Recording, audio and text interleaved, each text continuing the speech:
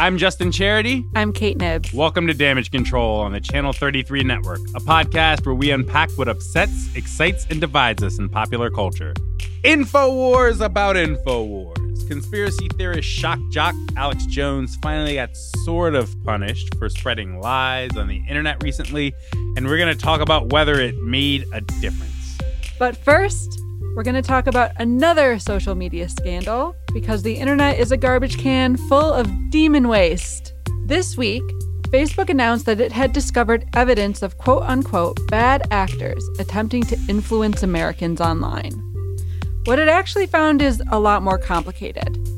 We'll explore it all on this week's Damage Control.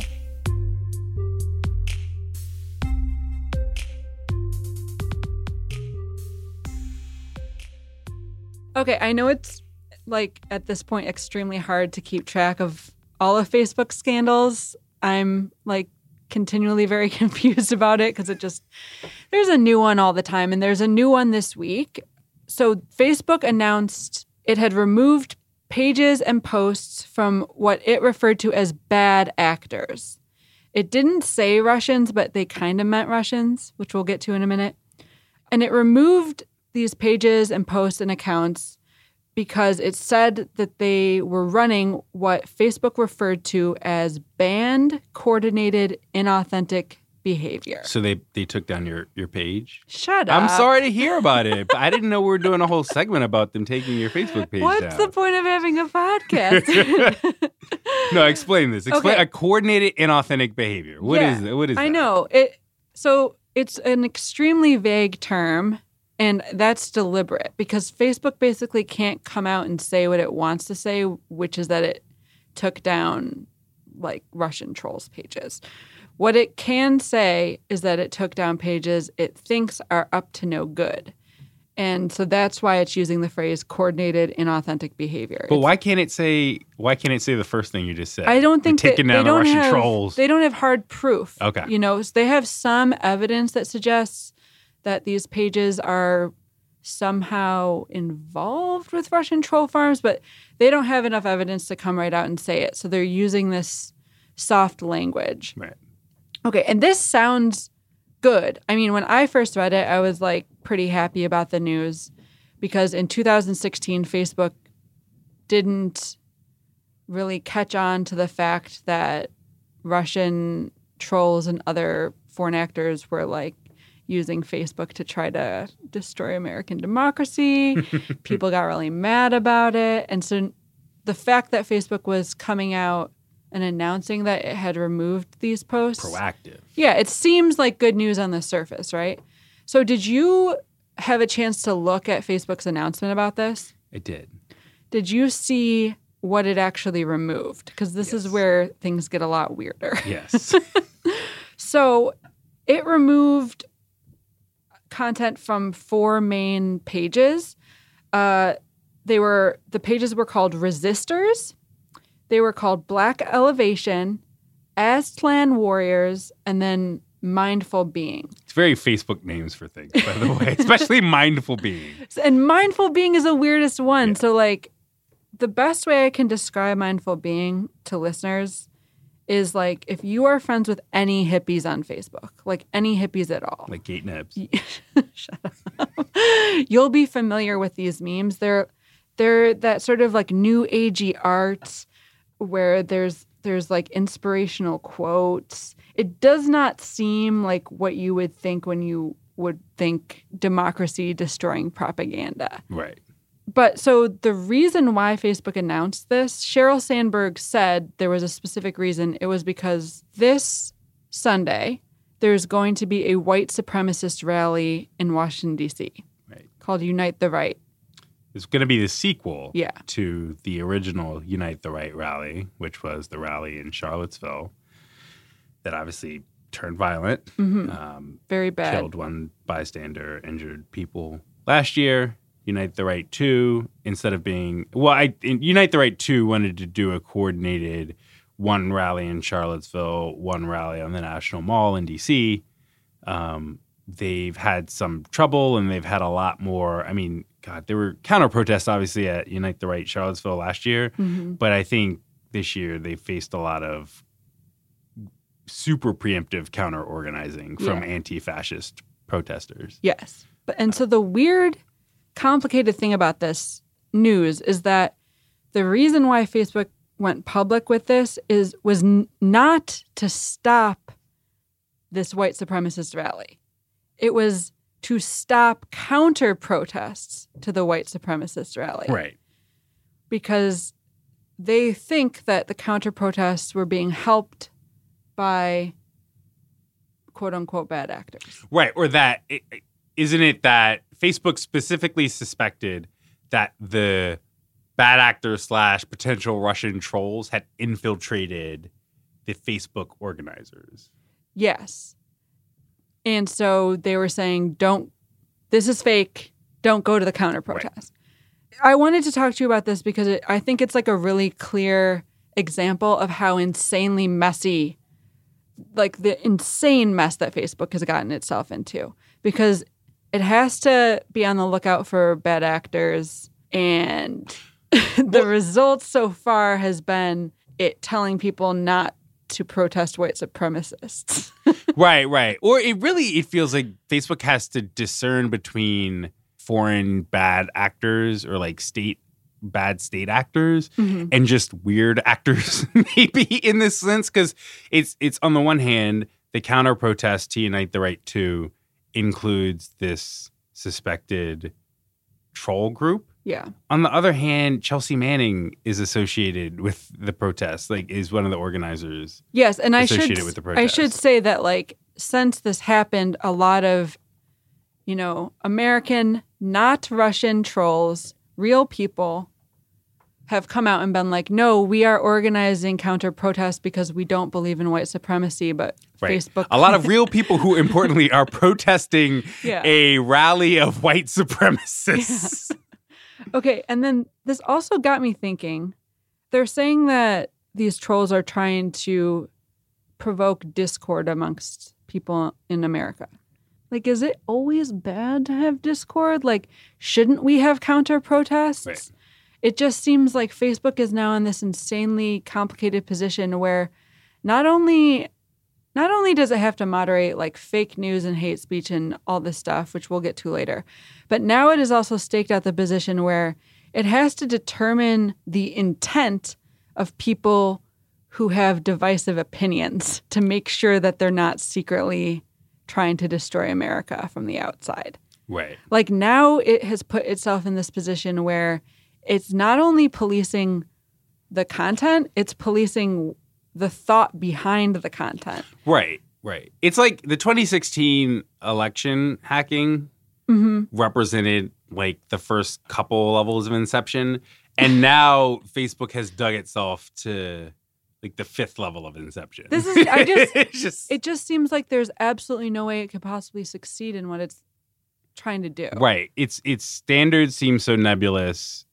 Facebook standards seem so nebulous, and they just don't seem to have nothing about Facebook in-house seems like they're just equipped to have any sort of political discernment at this level. Like they can barely figure out how to moderate like relatively straightforward examples of hate speech or like prominent people. So the idea of Facebook being so internally complex that they can discern between these like hippie more memes? these more atomic populist examples of speech on its platform. It's just like I have negative faith in Facebook to be able to have the level of discernment. Yeah. To distinguish between Chelsea Manning and like a Russian bot. Facebook has a track record of accidentally pulling down activist groups content. Like a long history, right? Yeah, like I was just looking at this thing from 2011 about how it had accidentally pulled down civil liberties groups. Like it has had problems with this for years, and now that it's going a step further and trying to police the intentions of content, I just am worried that this is going to end up putting us in a situation where Facebook is now shutting down posts that are at all critical of America.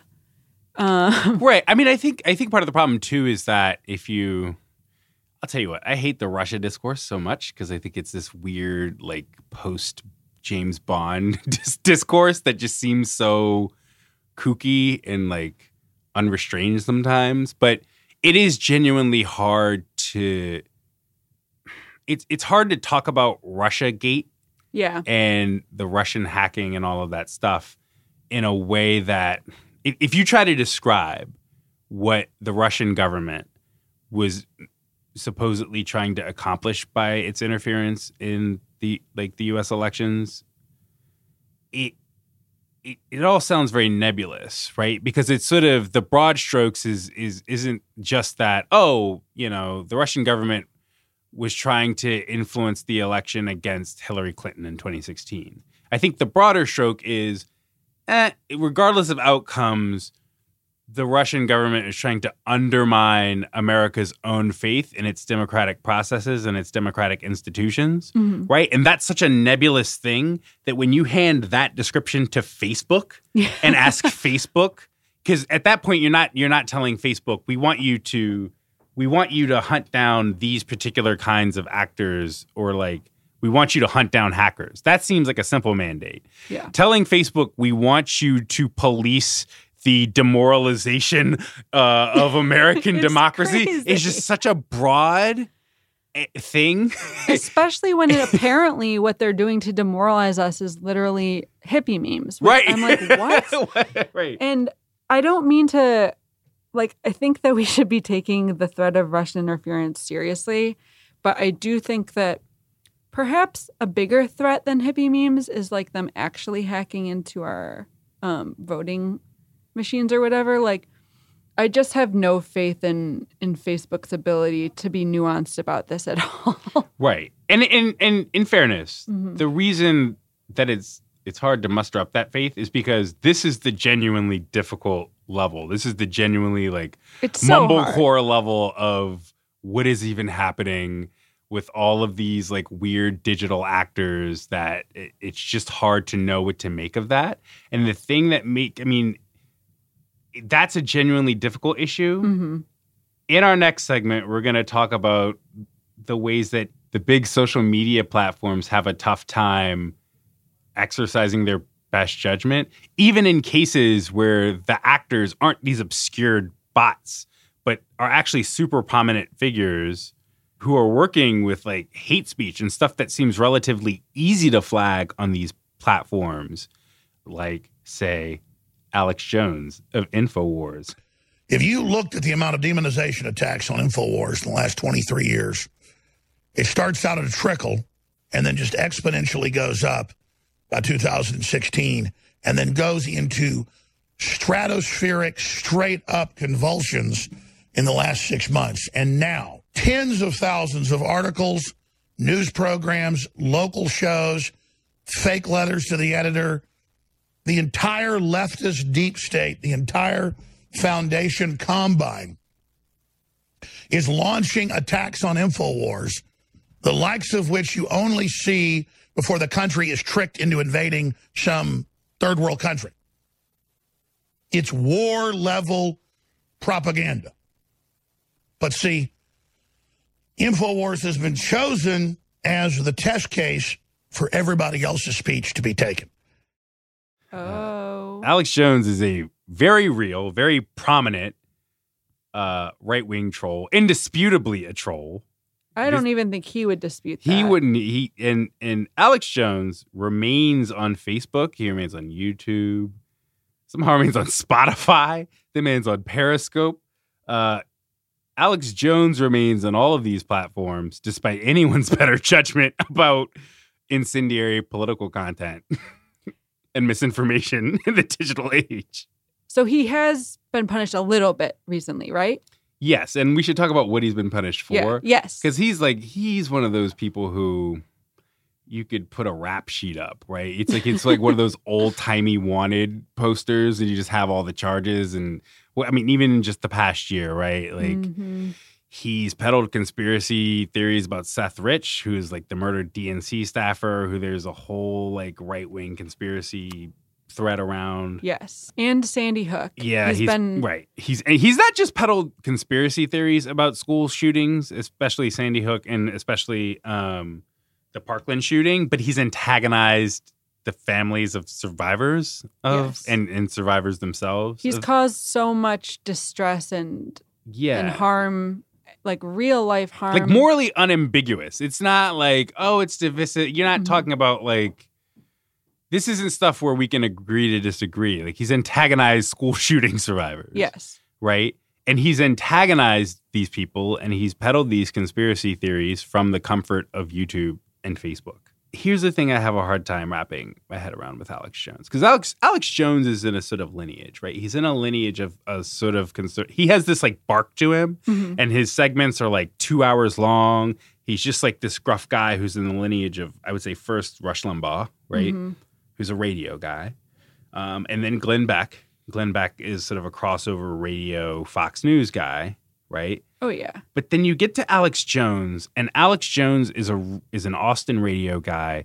But I think in terms of his national base, he really is native to YouTube and other social media.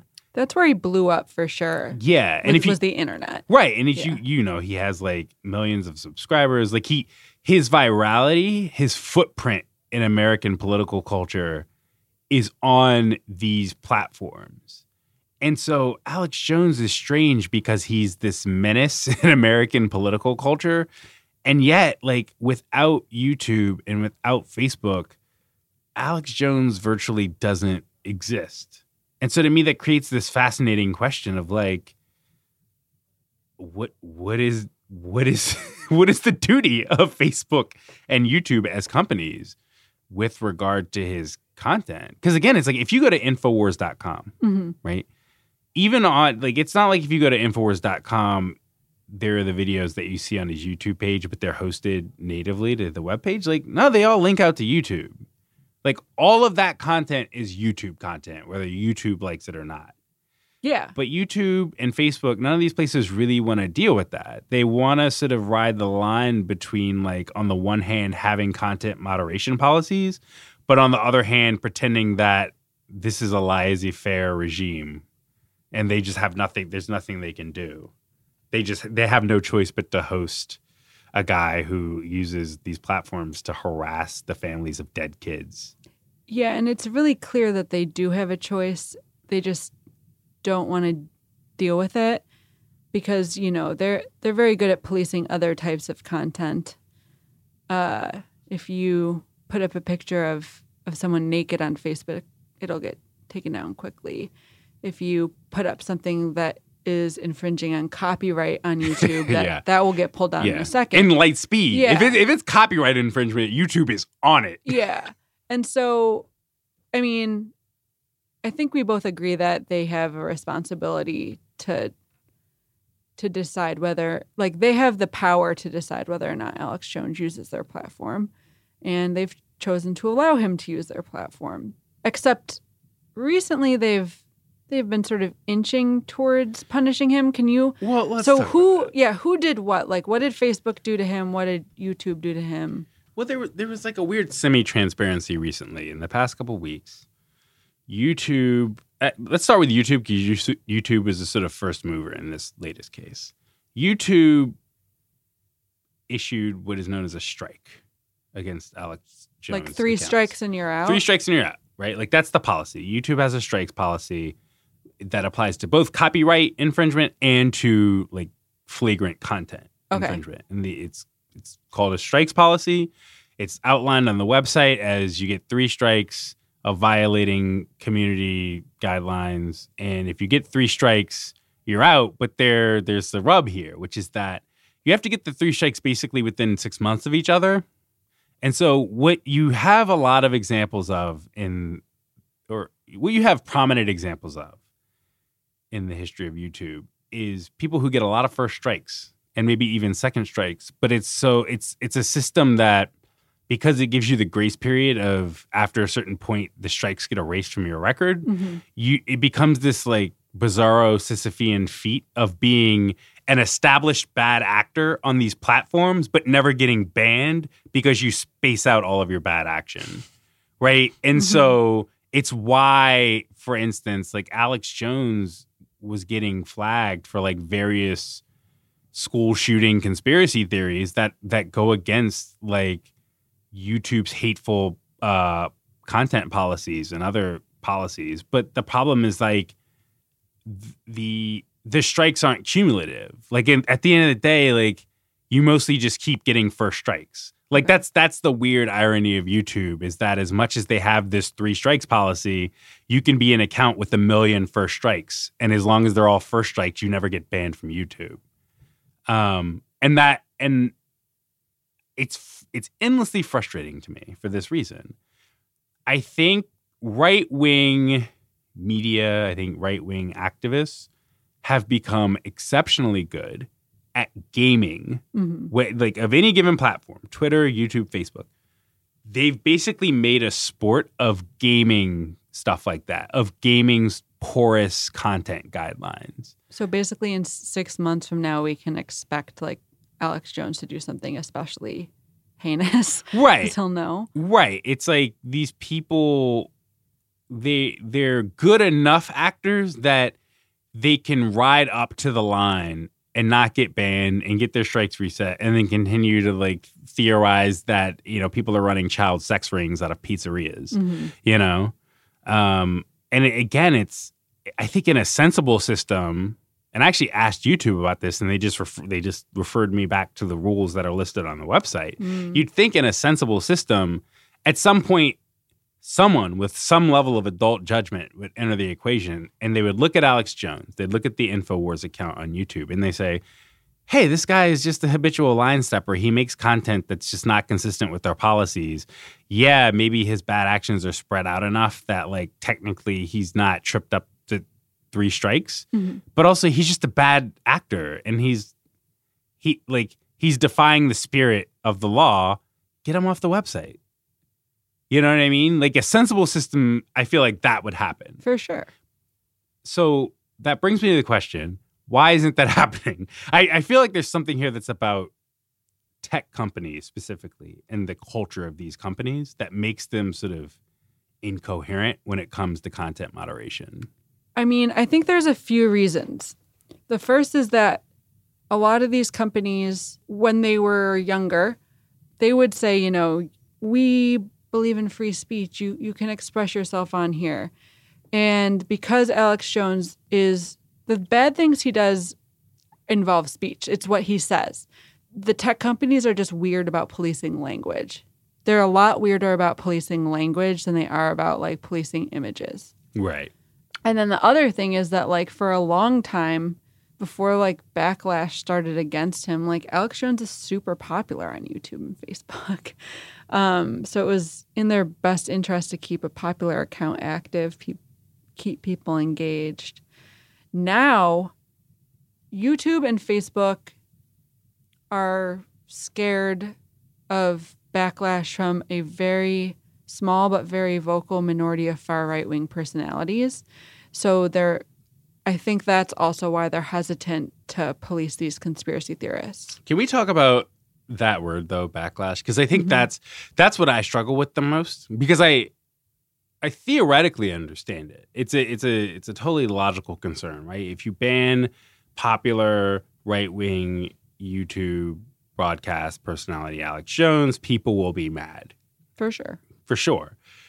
But what about people being mad about, like, it's offensive content. I get that people will be mad. I get that an outsized portion of people will be mad because he's popular.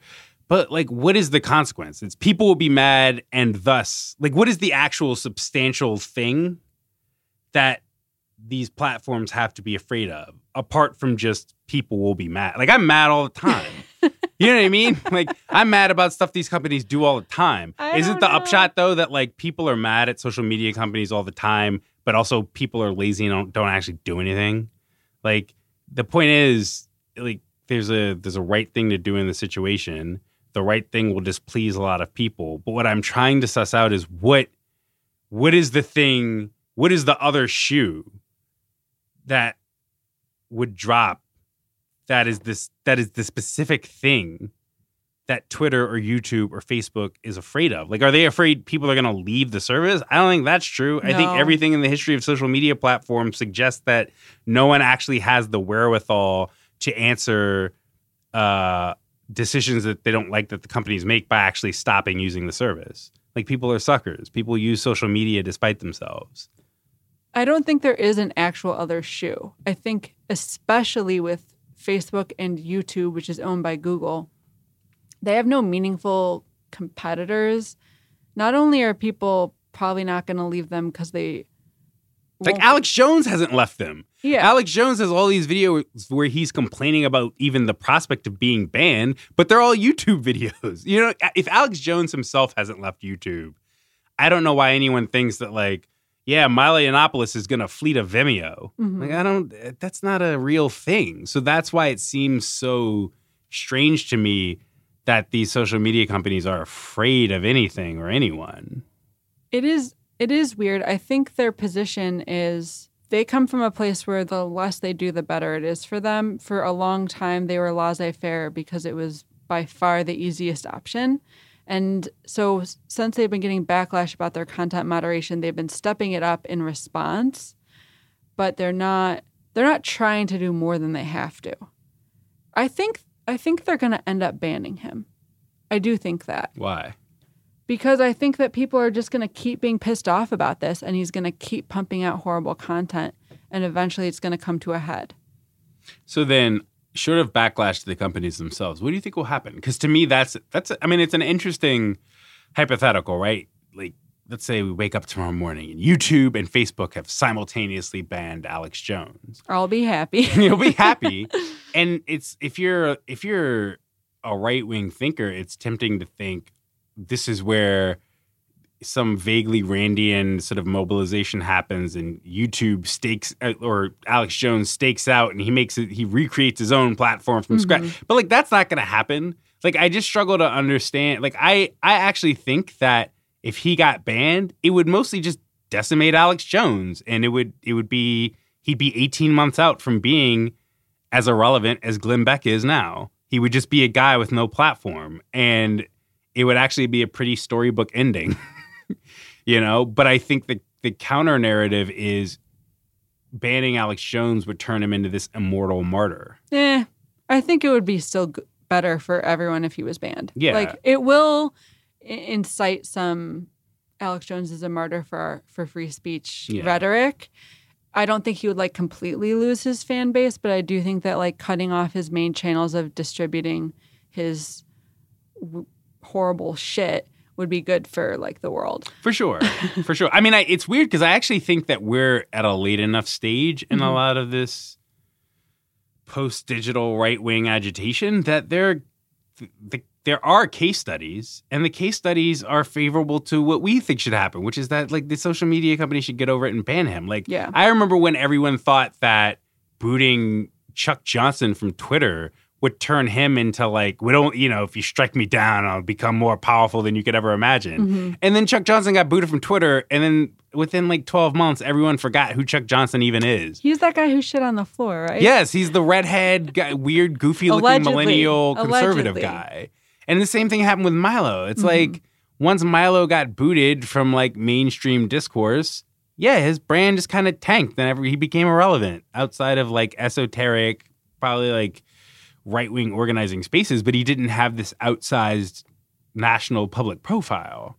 Yeah, and then I also think because he was in a weakened position, when the stuff came out about him making jokes about pedophilia, that was like a death blow for him that wouldn't have been quite as destructive if he still had a more active fan base. Right, but specifically if he had a sturdier platform to manage the sort of damage control of that. So, it was important that those platforms undermine him and had started to kick him off so that when that happened, he couldn't mobilize a defense. So basically, like, I 100% think that they should ban Alex Jones. They have plenty of evidence to justify it. It seems like an open and shut case that if Facebook and Google's YouTube wanted to do something good for the world, they would ban this man's platform, his ability. Okay, they haven't. And that's what makes me so worried about everything in general. Like with what we were talking about earlier with them now, Facebook now trying to ban these meme groups that may or may not be linked to Russian trolls. Like, I just don't, if they can't do something so open and shut, I don't trust them with the nuanced stuff. Right. Yeah. It's like the stuff that I can't even think through immediately like that. It's like I can think through Alex Jones. They can't even do that. That seems like that's like pre-SAT. And whereas like the troll farm stuff is AP calculus 2. I'm not trusting you to do AP calculus 2 when you couldn't do the pre-SAT. Yes. Like the stuff with the bad actors is so much more complicated and will require like a much defter touch to figure out how to separate what's authentic and what's not authentic, et cetera. And then we have something like Alex Jones, and it's like, man, if you can't get this right, you got to go back. Zuckerberg needs to do a Billy Madison situation. Like, he got to go back to school. To prove to Dad that he's not a fool. Yeah.